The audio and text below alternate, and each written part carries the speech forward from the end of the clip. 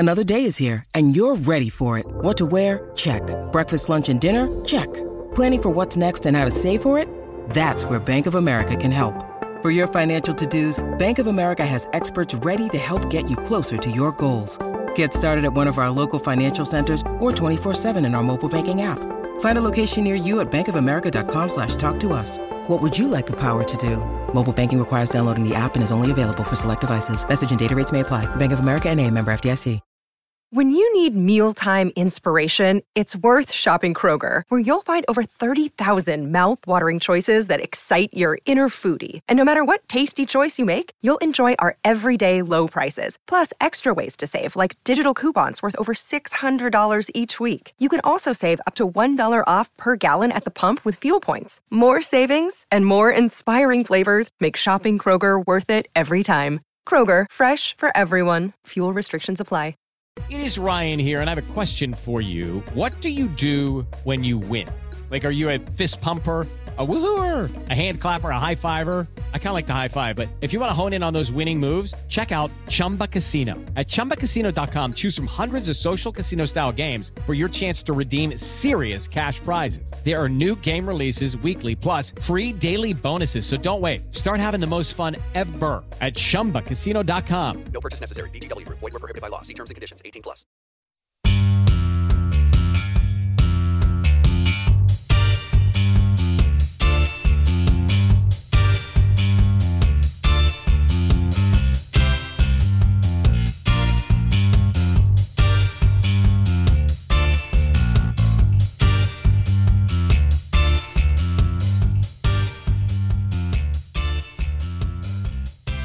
You alright? Welcome to the What If Football podcast, here exclusively on the Sports Social Podcast Network. We're covering another of the Champions League's grandest seasons, here in Le Grand as Équipes from the 2005-06 season. Liverpool were the holders, but it was another English team who took home all the plaudits. Let's get stuck straight in.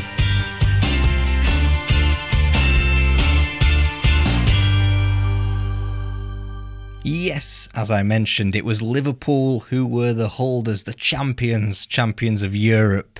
They had to go through all of the qualifiers because UEFA, in their grandest wisdom, hadn't had their wits about them and had temporarily put a stop to teams who hadn't qualified through virtue of the league qualifying for the tournament, even if they were champions of Europe, which is quite unfair considering that the act of winning the Champions League is much better or much harder than becoming fourth in your league time and time again, as we will of course see in this tournament, of course. So with Liverpool's fifth position, they had to qualify from the first qualifying round. These were the days of qualifying round number 1, 2 and 3, and if you win in the third qualifying round, you're through.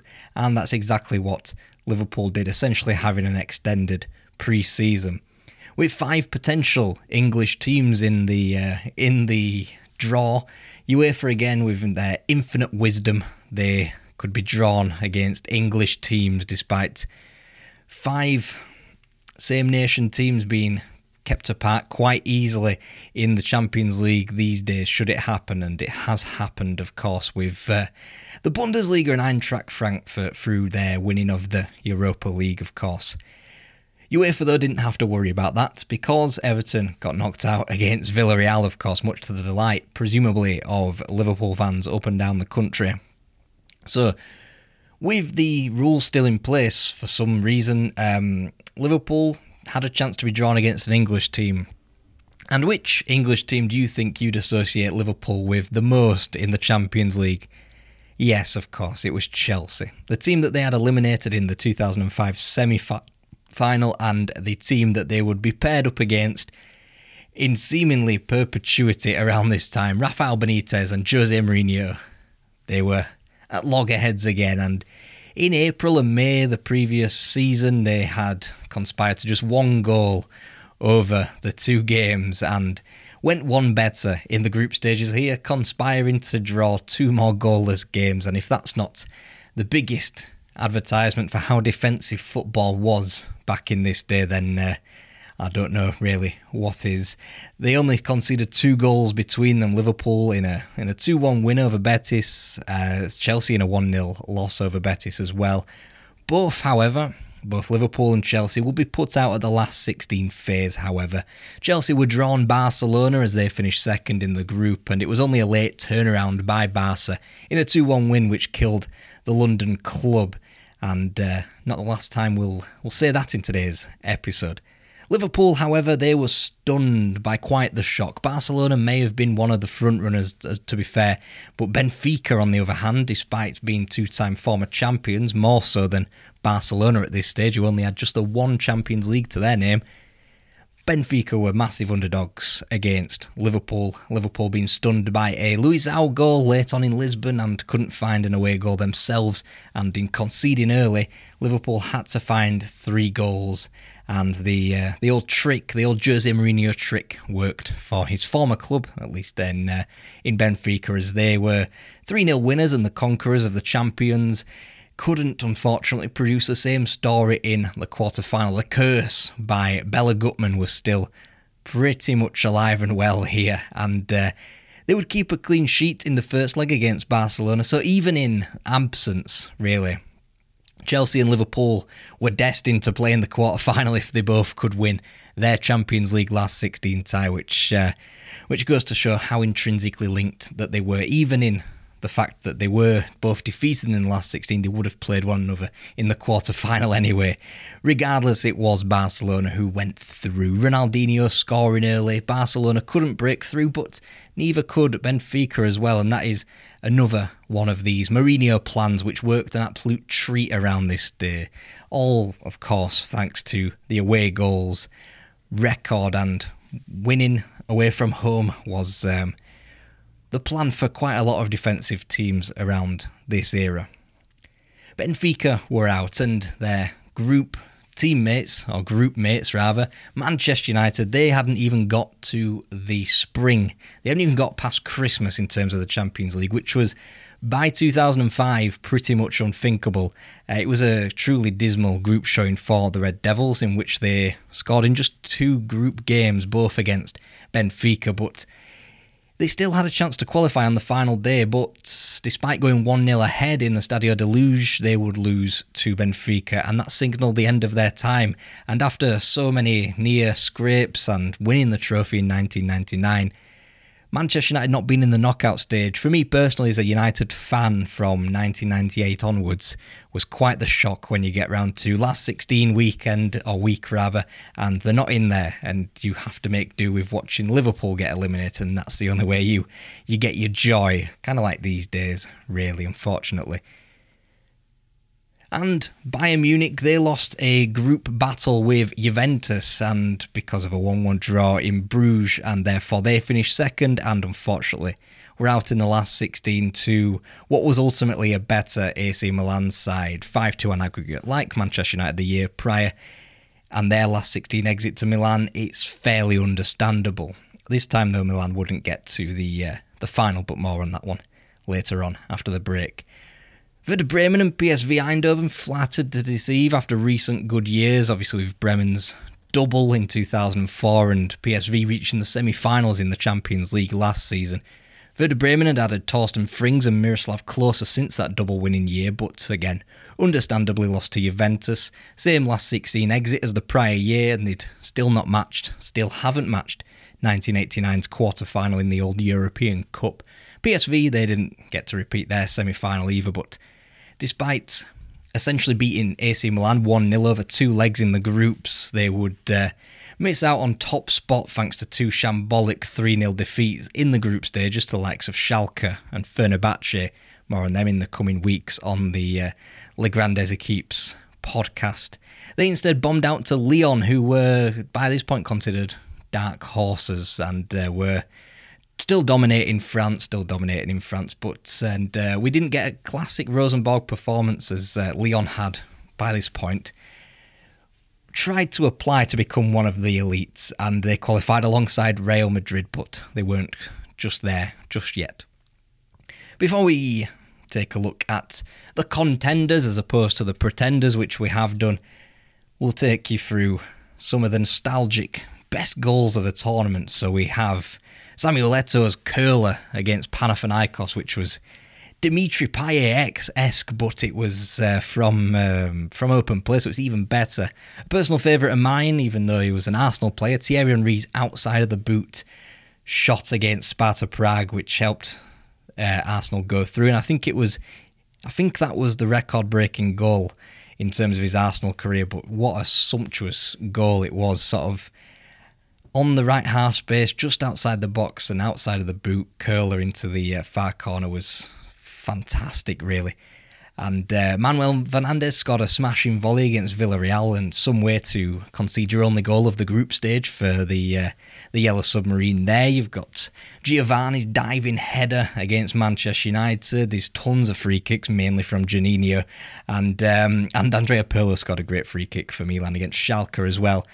But the absolute best, even better than Juninho himself, was Hugo Almeida's for Porto against Inter Milan. Absolute thunder bastard as it was. Rivaldo, of course, also smashed one in against Rosenborg. You've got a little sneaky back heel from John Carew at the Bernabeu. Florent Sinama-Pongolle for Liverpool. Quite good in this tournament, I seem to remember. Has got a beautiful little chip at Betis. And a little bit different to his goal from the last 16 of the previous year, but Ronaldinho scored another incredible goal against Chelsea. This time, no toe poke and no somehow getting in through a team of bodies into the bottom corner. This time it was more a slalom and then a smash into the corner, which was great in its own right, let's be honest.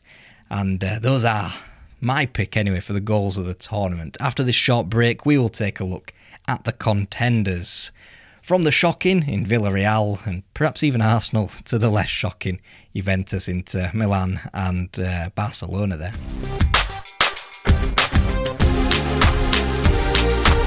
Welcome back. Much like last season in present day 2021-22, Villarreal were the surprise package of this entire tournament. They showed how obdurate they were in the group phase, and this is talking about 2005-06, so very little has changed for the Yellow Submarine.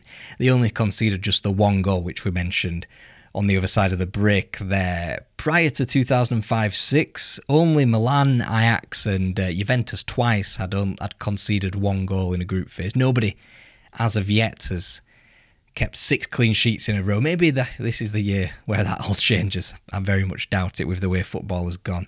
And in this season, Villarreal were joined by both Chelsea and Liverpool in that respect. So it's taken roughly about 13 years for 4 teams to just concede one goal. And in one season, 3 teams had achieved that. And that essentially tells you all you need to know about the tactics of football around this time and how the most successful teams were playing their football. Villarreal only scored 3 goals as well, which is the lowest to have ever won the group. A group, unsurprisingly. They'd gone undefeated as well. He took a couple of 0-0 draws against Manchester United in for good measure, as they would do a couple of years on as well.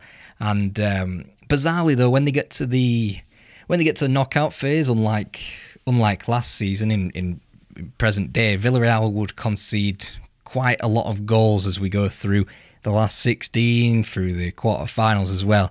They conceded as many in 2 matches versus Rangers as they did in the group, but they still go through undefeated. And by the time they beat Inter Milan and shock them as well, they've won just 3 games of 10. I mean, 5 if you count the Everton wins, but qualifiers don't tend to count towards the Golden Boot, so we're not going to count them either in this. But so 3 wins, 6 draws and 1 loss. It just it shows Villarreal that's probably their preferred style of play from 2005 to 2022. It's time for today's Lucky Land horoscope with Victoria Cash. Life's gotten mundane, so shake up the daily routine and be adventurous with a trip to Lucky Land. You know what they say, your chance to win starts with a spin.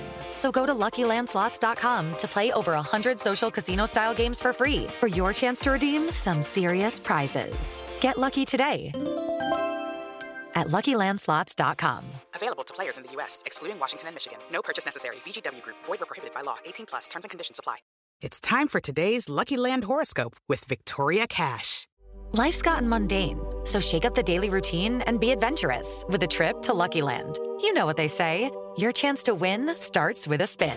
So go to LuckyLandSlots.com to play over 100 social casino-style games for free for your chance to redeem some serious prizes. Get lucky today at LuckyLandSlots.com. Available to players in the U.S., excluding Washington and Michigan. No purchase necessary. VGW Group. Void where prohibited by law. 18 plus. Terms and conditions apply. But the majority of the favourites in this tournament were of an Italian persuasion. Now in the 2002-03 season, we had 3 Italian semi-finalists. Last season, in terms of 2004-05, we had Juventus bow out at the quarterfinals, whilst obviously Milan went all the way. And Juventus and Inter were the Derby d'Italia teams. They were hoping to join the club with Milan and be an Italian champion of the European Cup in the 21st century. And they were both powered through by some outstanding strikers of the time. Juventus were led by David Trezeguet. Inter Milan were led by Adriano. But just as in the prior years, both fell just slightly short. Juventus had their own troubles to come, of course, via relegation and Calciopoli, and this is probably one of the last times we'll be discussing them this side of Christmas in regards to this podcast. They made tough work of Werder Bremen only going through on away goals, and as we mentioned, Inter Milan were stunned by Villarreal in quarterfinals by the same rule. For both sides, really, it's an underachievement going by form. It really ought to have been a Juventus-Inter Milan semi-final, but Juventus were unable to find the net against Arsenal at their home stadium or at Highbury as well, so by the book deserved to bow out at the quarter-final stage. Meanwhile, AC Milan had added some firepower up front. Christian Vieri, who blink and you miss him at AC Milan as far as I'm concerned, but Alberto Gilardino was more of a mainstay at the San Siro there, at least in the red and black there. Neither scored in the Champions League across 15 combined appearances though. The main trident was Kaká, Inzaghi and Andrei Shevchenko. Of course, Hernan Crespo had finished his loan. He was back over at Chelsea there, so that was the main three that was pretty much there for the majority of the previous season as well. And in terms of the goal scoring, those three scored all but 2 of their goals in the group stages, and Shevchenko top scored in the competition and is probably the reason why Chelsea wanted to pay him the big bucks. And to be fair, around this time he was probably the greatest goal scorer alongside maybe Raul, maybe chucking Ruud van Nistelrooy in there as well, and £30 million, euros, whatever it was, seemed like a decent amount of money for a player who was going to be one of the best strikers in the world. Unfortunately, it didn't quite work for him at Chelsea, and he soon found his way back to Milan. And Milan in this season, they had a hard route to the latter stages. They had their semi-final opponents from the previous year, PSV, and uneasy trips to Gelsenkirchen in Istanbul in the form of Schalke and Fenerbahce. And then their knockout phase could have hardly been drawn against worse teams. Bayern Munich, Lyon, but let's not forget Lyon were a very good team, probably top 10 around this time in Europe. And of course Barcelona, the latter of which they would eventually fall to, and they only had the 1 goal in that as well. Both semi-finals, we got 4 matches there in total. There's just 2 goals, so again, another indicator of the way football had gone from the brilliant, reckless abandon of the 4-2-3-1 and Euro 2000 to the dour Greece, Porto, defensive football era. And it would stick around for quite some time, but I have a feeling it'll be coming back around to more attacking football as we end the 2000s soon enough on this podcast. So in essence, really, with Ancelotti getting to the semi-final with his AC Milan team, and of course, as we'll discuss next week in the 2006-07 episode of this when Milan won the trophy, Ancelotti was desperately close to a three-peat of his own, of course, by the time Real Madrid secured that in the 2010s. He was, of course, long gone as manager, starting that streak with the first with Real Madrid in 2014, of course. In terms of Arsenal, it ranks as quite a historic season, but if you look at it trophy-wise, it's their worst season since 2000-2001. where they were last trophyless. It is a trophyless season for Arsenal after all, but it is the one and only season to this day where they have participated in a Champions League final. It doesn't matter though, because Arsenal won Ground Staff of the Year, so that's, I guess that's a trophy, isn't it? 4th as well. They finished 4th, only just, thanks to some norovirus in the Tottenham Hotspur camp on the final day at Upton Park, but there we go. And they did have a fairly young squad. You've got Freddie Ljungberg, Robert Pires playing the final games for the club. Patrick Vieira by this point had just long gone.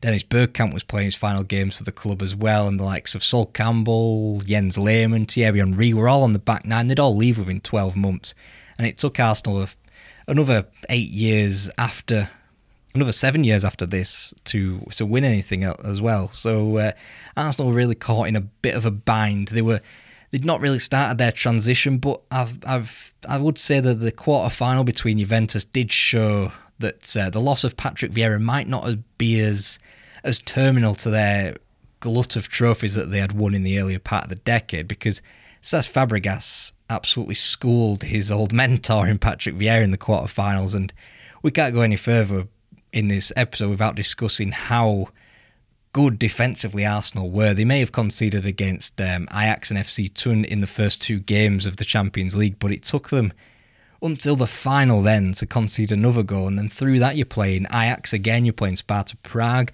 you're playing an incredibly good Real Madrid team who is shocking really to get so far into a Champions League based podcast and we've not even mentioned Real Madrid, and that's not an oversight on my part, it's just because they were one of the pretenders. They were fully in their last 16 knockout phase exit. That was their point in history, and that we would be in that point for the next 4, 5, 6 years almost at this stage.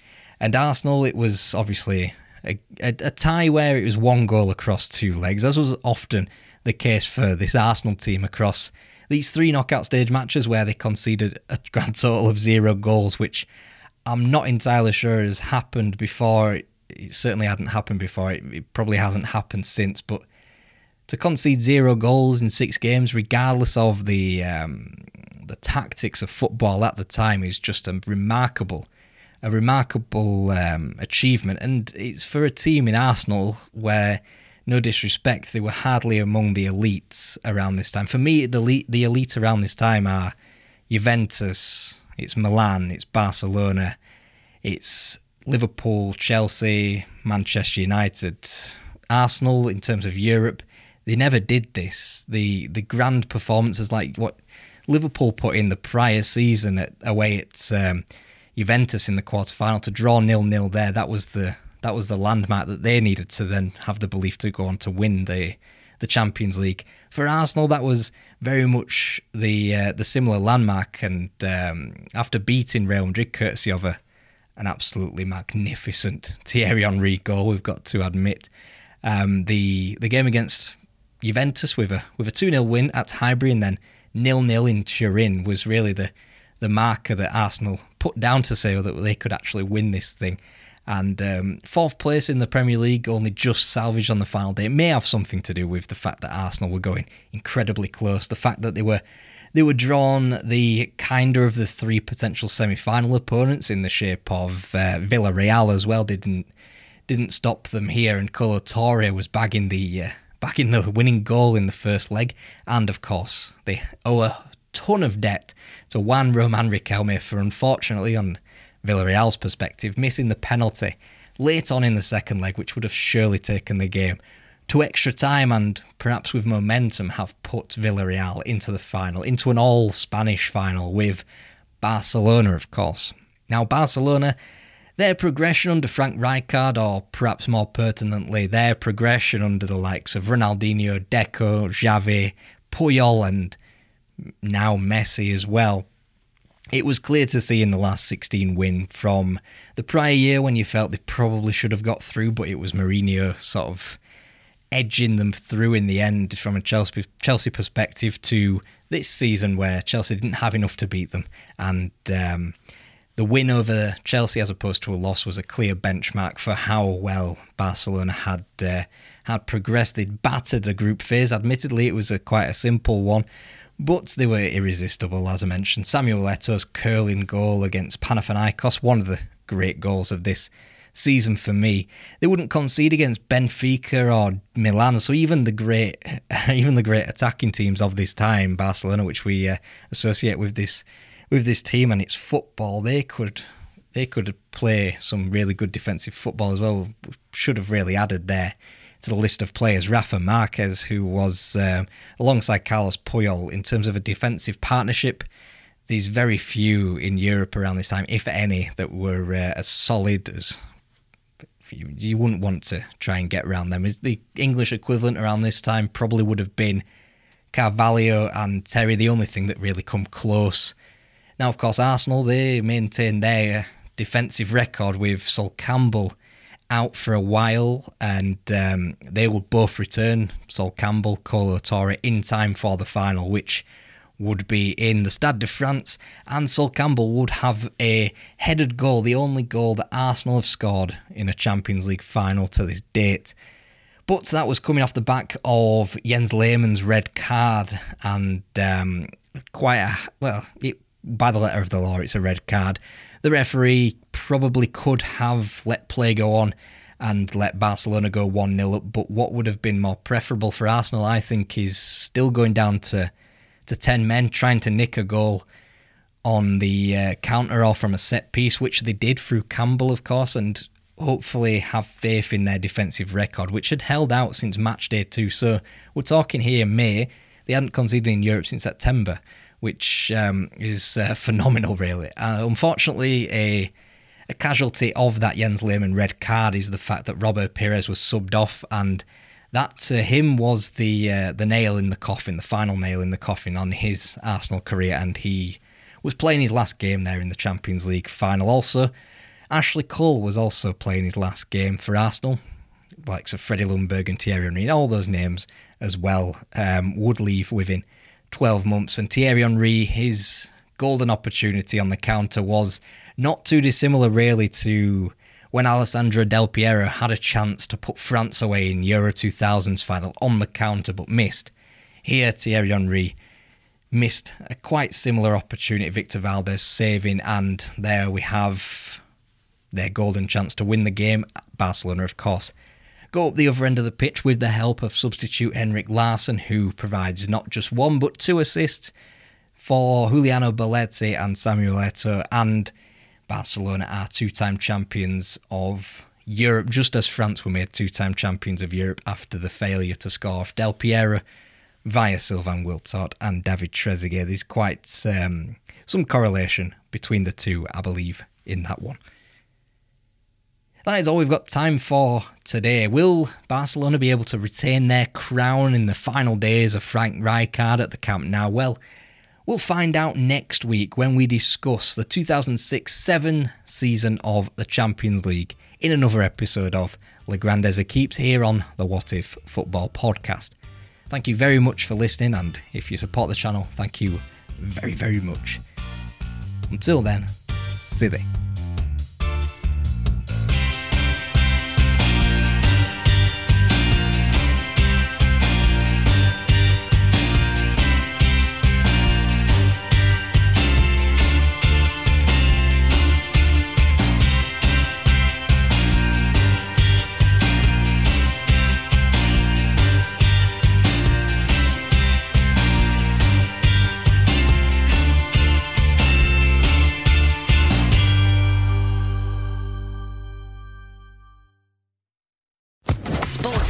Podcast Network. Judy was boring. Hello. Then Judy discovered ChumbaCasino.com. It's my little escape. Now Judy's the life of the party. Oh, baby, mama's bringing home the bacon. Whoa, take it easy, Judy. The Chumba life is for everybody. So go to ChumbaCasino.com and play over 100 casino-style games. Join today and play for free for your chance to redeem some serious prizes. ChumbaCasino.com. No purchase necessary. Void where prohibited by law. 18+ terms and conditions apply. See website for details.